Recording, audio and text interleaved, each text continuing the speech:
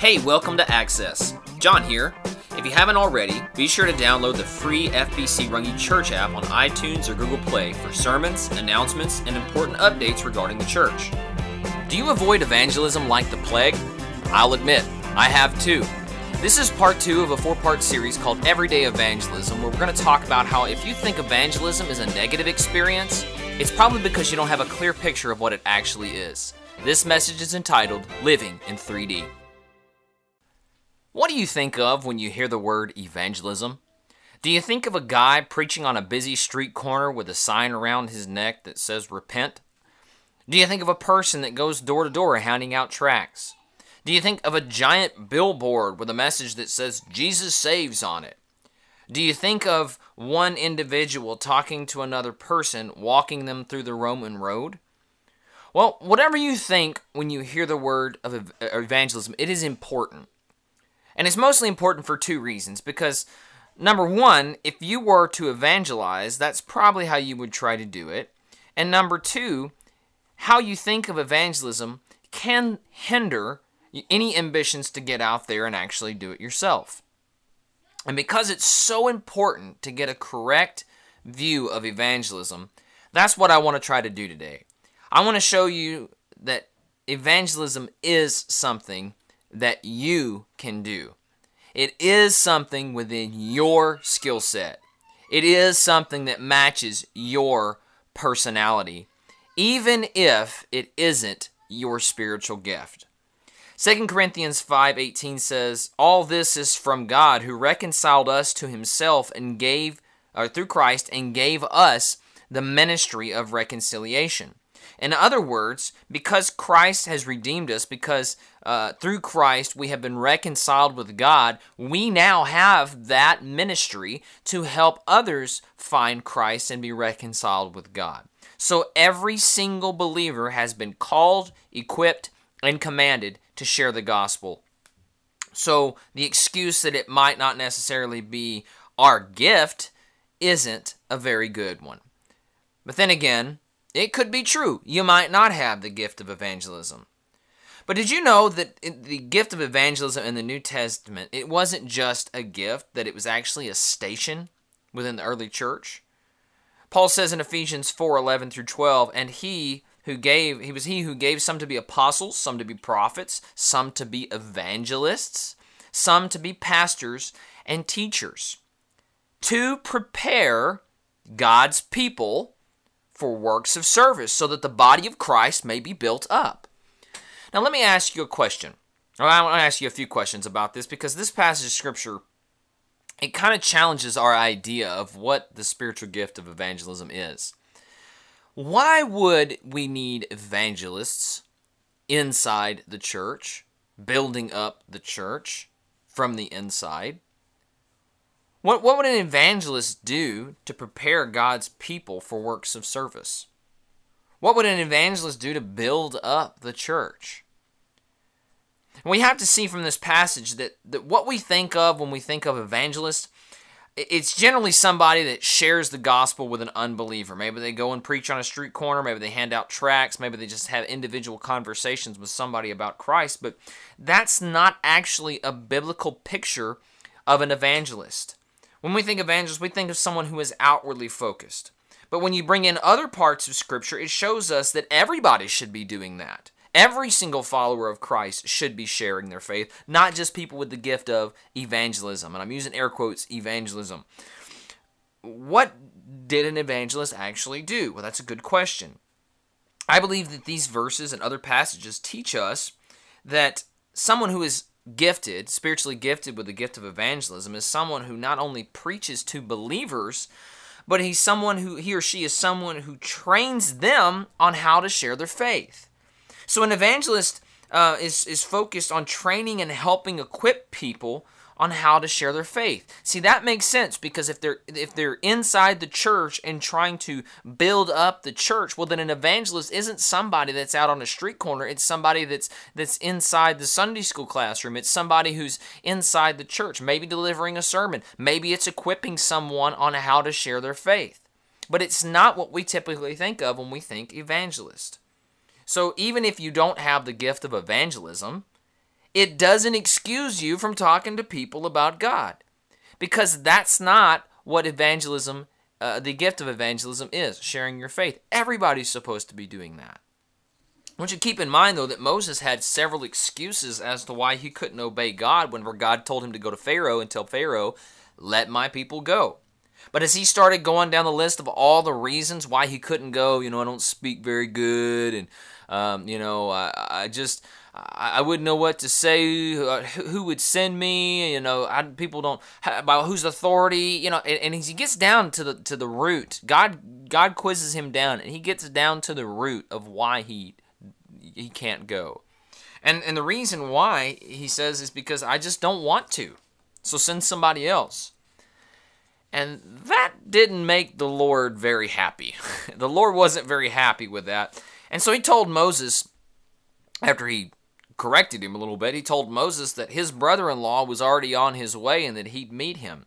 So Aaron was sent to be Moses' speaker. Since Moses couldn't just obey God, God says, okay, Aaron's on his way.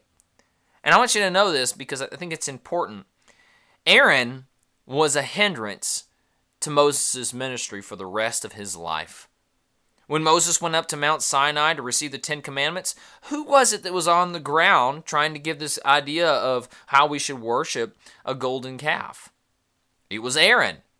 When Moses had problems with divisions within the camp regarding who he was married to, who were the ringleaders causing these problems? Miriam and Aaron.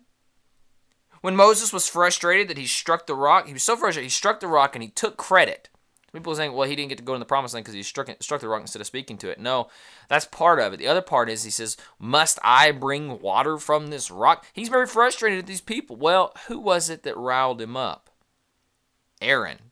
You see, Aaron was a hindrance to his ministry. And the only point I'm trying to make here is that when you disobey God, there are consequences. Every time you disobey God, there will be a consequence. And sometimes those consequences follow us around for the rest of our life. So not evangelizing because, I'm just not spiritually gifted. Listen, that's an excuse. And the reality is, you just don't want to go.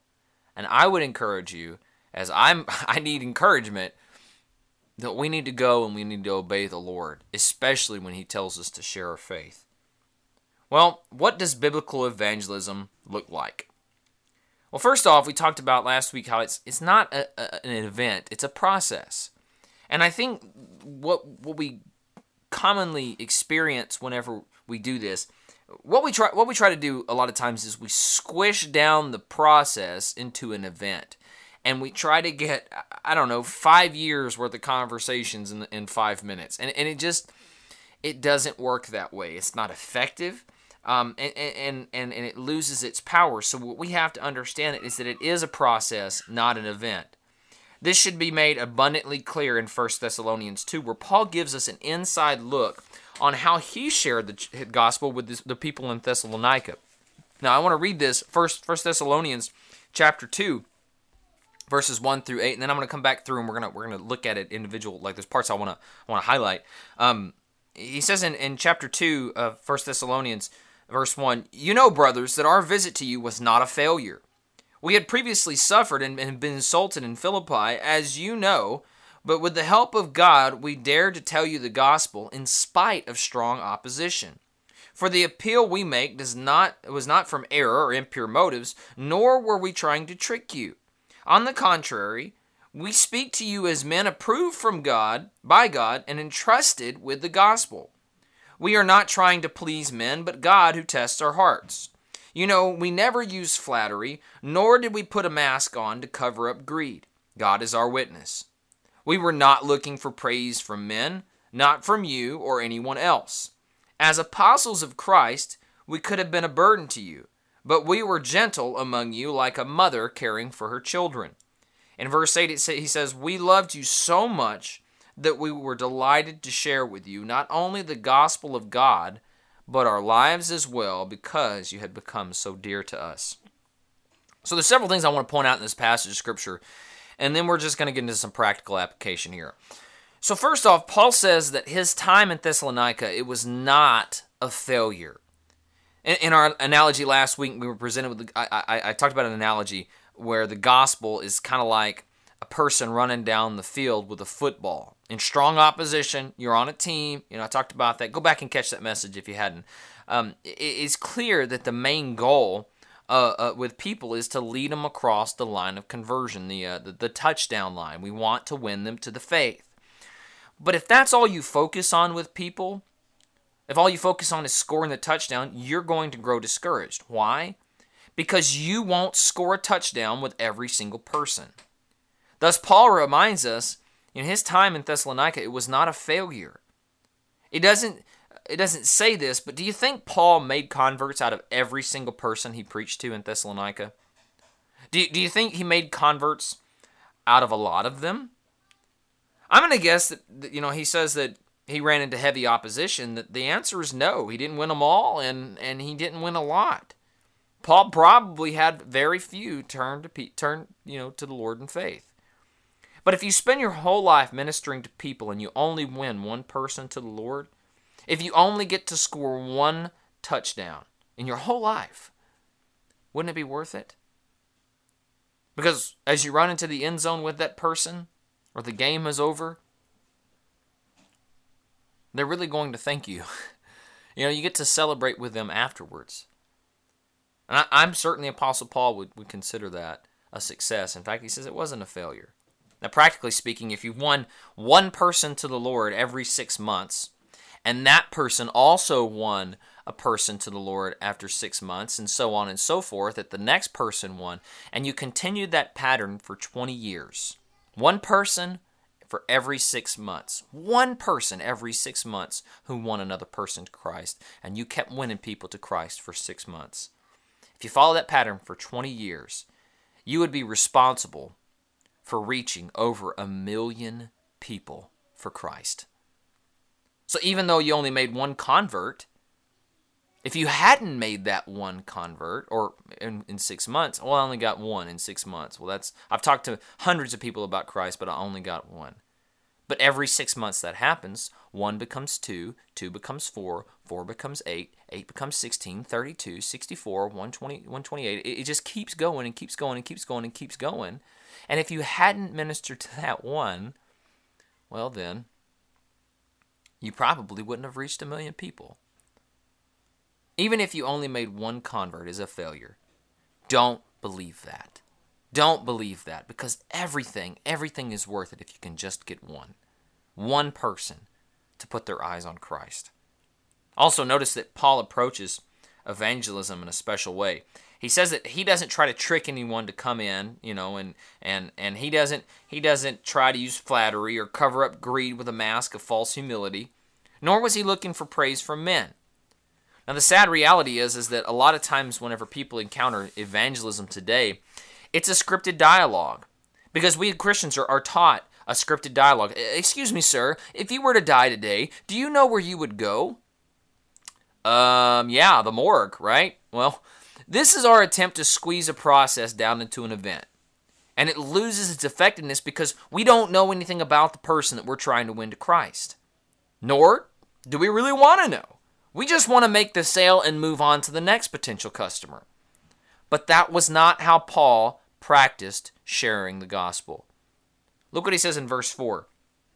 He says, "On the contrary, we speak to you as men approved by God to be entrusted with the gospel." Now imagine just for a second that I bring you a penny and I ask you to take it to a safety deposit box that I have at the bank. Would you do it for me? What if you didn't know me very well and I came up and asked you to do that? I'm like, hey, you're my only hope. I need you to take this penny to my safety deposit box. Here's the key. Please take it there. Well, if you didn't know me very well, you'd probably think that I'm crazy, right? Why? Because it's just a penny and the face value is only worth 1 cent. We see pennies on the ground all the time when we pass them by because they're not worth our time to bend over and pick up. But what if I told you that that was a penny that was unlike any other penny and that it had a major difference and I asked you to deliver it for me? The particular penny I handed you is a 1942 wheat penny that doesn't have a mint mark on it, which brings it to an estimated value of over $100,000. If you knew how valuable this penny was and that I entrusted it to you to deliver, wouldn't that mean something to you? If you did that to me, I would feel honored that you would entrust me with such a huge responsibility.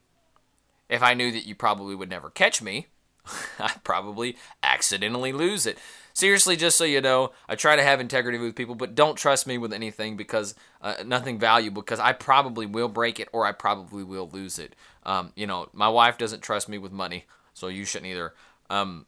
You need to know that there are a lot of messages out there, and people advocate for all sorts of things like save the trees, save the whales, save the date. But you need to know that the message that we've been given is unlike any other.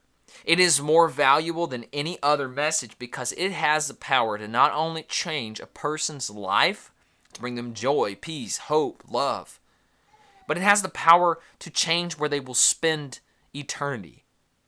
It's more valuable than all the other messages combined, and it has been entrusted to you. The question is, will you actually be trustworthy with it and deliver it as you have been commanded? In verse 8, he says, we loved you so much that we were delighted to share with you not only the gospel of God, but our lives as well. Let me ask you a question. Have you ever had a complete stranger tell you that they love you? That's pretty weird, right? I once, this is terrible, but I had a girl ask my dad if I would go out on a date with her. And let me tell you something, this is not the kind of girl that I would date. I don't want to be shallow and be ugly, but she just wasn't my type. Let's just put it that way. And I agreed to go because my dad asked me. And it's the way my dad asked me. And I was like, you know what, Dad? I understand. I'll go. But I don't want to go, but I'll go. Well, before the night was over, she told me how much she loved me. And the song, that we went to a dance. And I agreed to dance one dance with her because I was there with her. I didn't want to be. But the song that came on was I Knew I Loved You Before I Met You by Savage Garden. And I just wanted to blow my brains out because I was so miserable.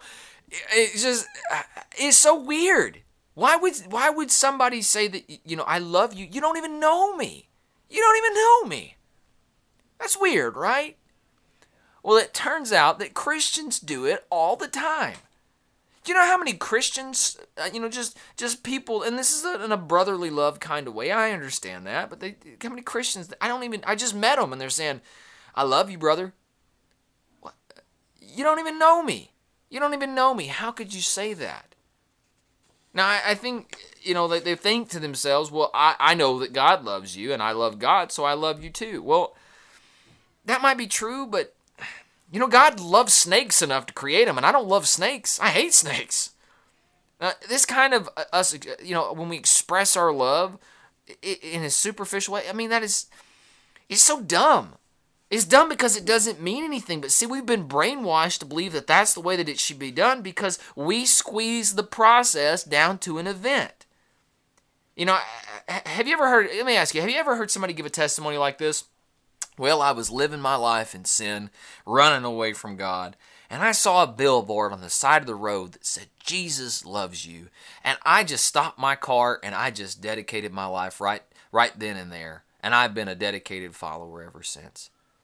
That might happen somewhere. Somebody somewhere might have had that testimony, but I've never heard it. And matter of fact, if you hear somebody that has that kind of testimony, would you send them my way? Because I'd really like to talk to them. I know this is ugly. I just don't think that is effective evangelism. It's a great reminder. Jesus loves you. It's a great reminder. You need to know that. But that's not evangelism. That's squeezing a process down to an event. And it's superficial, and it kind of even undermines what love really is. It can. Not always, but it can. It's like if you're the type of person where you had the experience that I did, where a woman or a girl tells you that she loves you and you don't even know her, it's like, somebody else is in love with you. Yeah, I've experienced that before. It doesn't mean anything. Paul never intended to spend 10 minutes with somebody. And when he said he loves somebody, it wasn't, oh, God bless you, I love you, brother. We just met. I've spent my life with these people. Because he wasn't just there to spend 10 minutes. He was there to spend his life with them. And because he legitimately had a love for these people, it was only natural to share the gospel with them. Why? Because he genuinely cared about them. It was a pleasant experience for both parties because he genuinely cared about them. Because I love you so much, I have to share this with you because I care about where you're going to go. And we have to be intentional about the process, about building up relationships with people. What is it that God wants the most? Think about that. Does he want your money? No. What does he want the most? Does he want your attention? Okay. But what does he want the most? He wants a relationship with you. So shouldn't it make sense that since God is all about relationship, that we should be all about relationship too?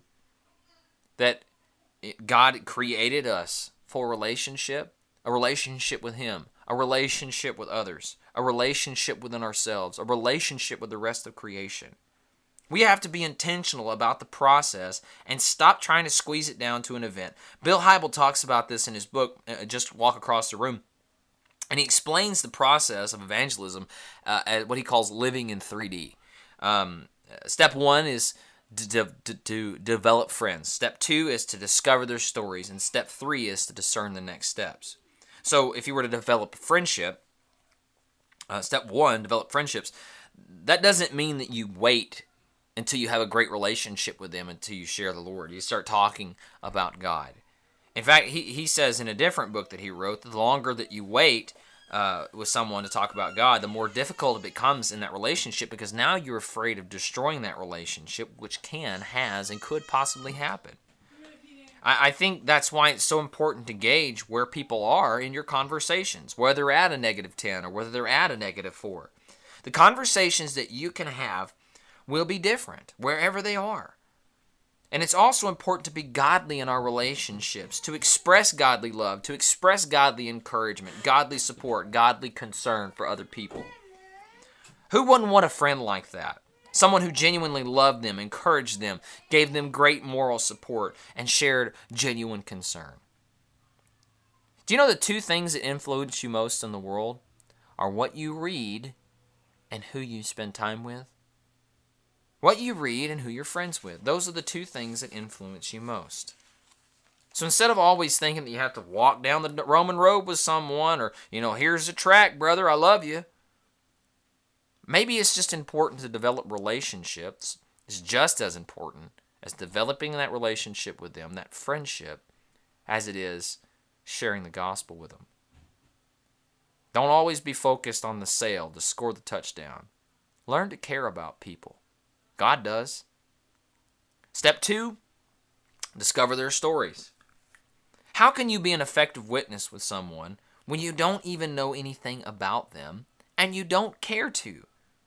There's an old saying that says people don't know how much you care or don't care how much you know until they know how much you care. Now, I think we have to know things about people before we can be an effective witness with them. And the reason why is because you can't have a cookie-cutter approach to evangelism. People are at different places in their lives. They're complicated, unique individuals. They might be on a different place at the scale of conversion. So, whether we go down the Roman road or whatever, it really we have to develop a relationship with them, and we have to learn how to listen to them. And a good way to understand this is to remember that we want people to be filled with the Spirit. And you can't be filled with the Spirit until you're empty. You can't be empty until you unload. And so I know this is kind of scary. We have to learn to listen to people and listen for when they're empty. You see, for some people this takes hours. Sometimes it takes days. Some people it takes weeks. Some people they just never shut up. And it's not that you never have to give input. We just need to learn how to follow what James said in James 1:19. Everyone should be slow to speak, quick to listen, and slow to become angry. Do you know what kind of evangelism never offends anyone, if we think about it as a process and not an event, if we have patience instead of impatience with people, the kind of evangelism that doesn't offend anyone is when you just flat out ask them if they will talk about them. Tell me about your story. Who are you? Where are you from? What do you do? Why do you do that? Just ask them. Just about everybody loves to talk about themselves. So ask them. Ask them about themselves. Learn their stories. And he says step 3 is discern the next steps. Not deliver the 1-2 punch, but discern the next steps. In other words, you have to learn to listen for the Holy Spirit to guide you in your conversations. I've had times where God's told me to speak. The Holy Spirit has told me it's time to speak. And I've had times when the Holy Spirit says it's time to shut your mouth. Sometimes he does this. I like what Andy Stanley says about this. Andy Stanley explains this process a little bit whenever he says he and his wife are out in public. See, he legitimately believes that their church is where people need to be because their church has helped thousands of people make better choices, live with fewer regrets, and to have happier lives. And he legitimately believes that people should be there. But that doesn't mean that he goes up to every single person. Hey, you coming to church? Hey, you coming to church? Hey, you coming to church? No, he develops those friendships and he listens to people. And then he experiences what he calls, every once in a while, he calls them trigger words.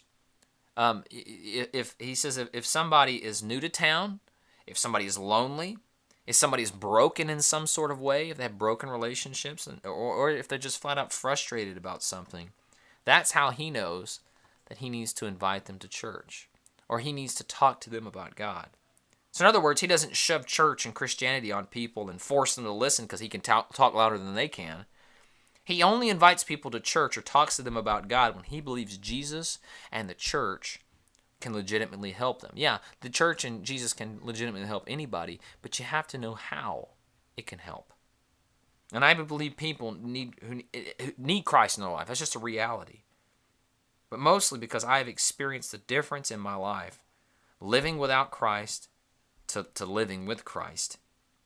And I won't know how church and Jesus can actually help someone if I never develop friendships with them, I never listen to them, and I never listen for the Holy Spirit's direction. Listen, evangelism doesn't have to be negative. Evangelism doesn't have to be a horrible experience for you, where your stomach's in knots and you're scared to death. I think it's that way when we try to squeeze it down into an event instead of a process. You don't have to, it doesn't really have anything to do with your personality. It doesn't really have anything to do with your skill set or what your spiritual gift or gifts are. It has everything to do with who God has placed around you and the relationships that you already have. Maybe you will go and meet someone new. That probably will happen, but you can evangelize to the people that you already know. It has everything to do with how much you love others, because Paul said that he loved them so much, he was delighted to share the gospel with him. He wasn't just that bold guy that got out and always did stuff that he hated. No, he said, I loved it. I had a great time sharing the gospel with him because I love to talk about God, because God is awesome in my life. And I just want to share that. But we have to learn how to listen to people first, develop those friendships, and then discern the next steps. I want people to know God like I do. I want to know God better than I do now. And the best way to share our faith is through a relationship, not in a 5-minute guided conversation. We have to listen to the Holy Spirit's direction. And if we're paying attention and we're surrendered to the Lord, the Holy Spirit will guide us in how we can evangelize. Hey, thanks again for listening. We pray that the Lord blessed you through this message and that He spoke to you and that you have a clear direction for your life. Please remember to subscribe to our podcast so that you never miss another message. And if you have any questions or comments about today's message, please feel free to email us at fbcrungy@gmail.com. Till then, we hope that you share in our vision to help people take root, grow, and bear fruit. And if so, then let's get out there and get to work.